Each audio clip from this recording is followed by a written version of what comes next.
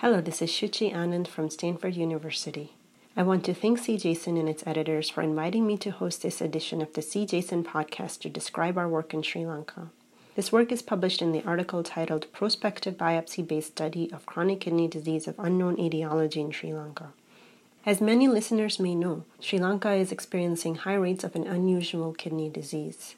This disease, known as CKDU, or chronic kidney disease of unknown etiology, is affecting young to middle-aged persons living and working in its relatively dry regions. We have little data to inform estimates for its incidence, but prevalence estimates indicate that 10 to 15% of the adult population in the endemic regions is affected.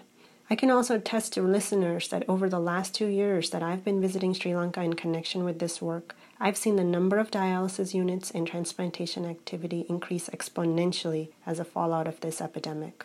So a group of us at Stanford University and University of Connecticut have started a collaboration with Dr. Nishanta Nanyakara. He's a Sri Lankan nephrologist working in one of the major teaching hospitals servicing a CKDU endemic area and a senior author on this work. So one of the first questions we wanted to answer, even prior to initiating an investigation into the cause of CKDU, was, what does this disease look like clinically and on biopsy? Over the course of 1 year, working in the Kandy Teaching Hospital, we gathered data on all patients undergoing kidney biopsy. A total of 87 patients underwent successful biopsy, although 120 of the 600 new patients seen that year were recommended for biopsy.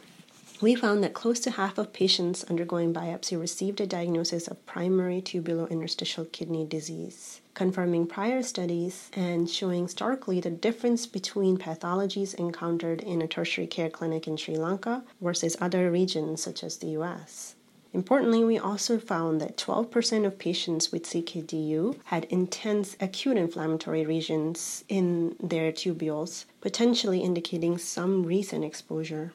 We evaluated an extensive range of self-reported exposures and found farm work, well water use, and tobacco use as being nearly twice as common in patients with tubular interstitial kidney disease compared with patients with other biopsy-proven kidney diseases such as IgA nephropathy. Patients with CKDU were born exclusively in the endemic regions, and 91% had spent a majority of their lifespan in these regions. We did not find that family history of kidney disease was more common in CKDU, and we did not see any associations with specific tasks being performed on the farm.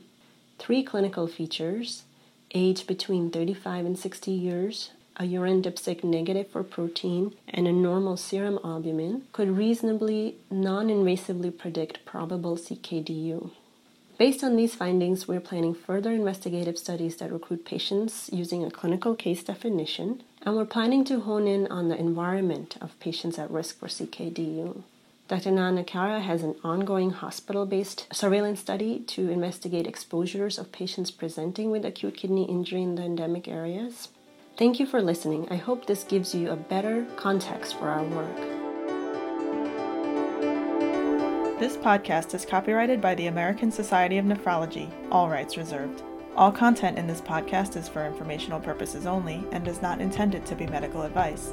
This podcast should not be used in a medical emergency or for the diagnosis or treatment of any medical condition. Please consult your doctor or other qualified healthcare provider if you have any questions about any medical condition or before taking any drug, changing your diet, or commencing or discontinuing any course of treatment. Thank you for listening to this podcast of the American Society of Nephrology.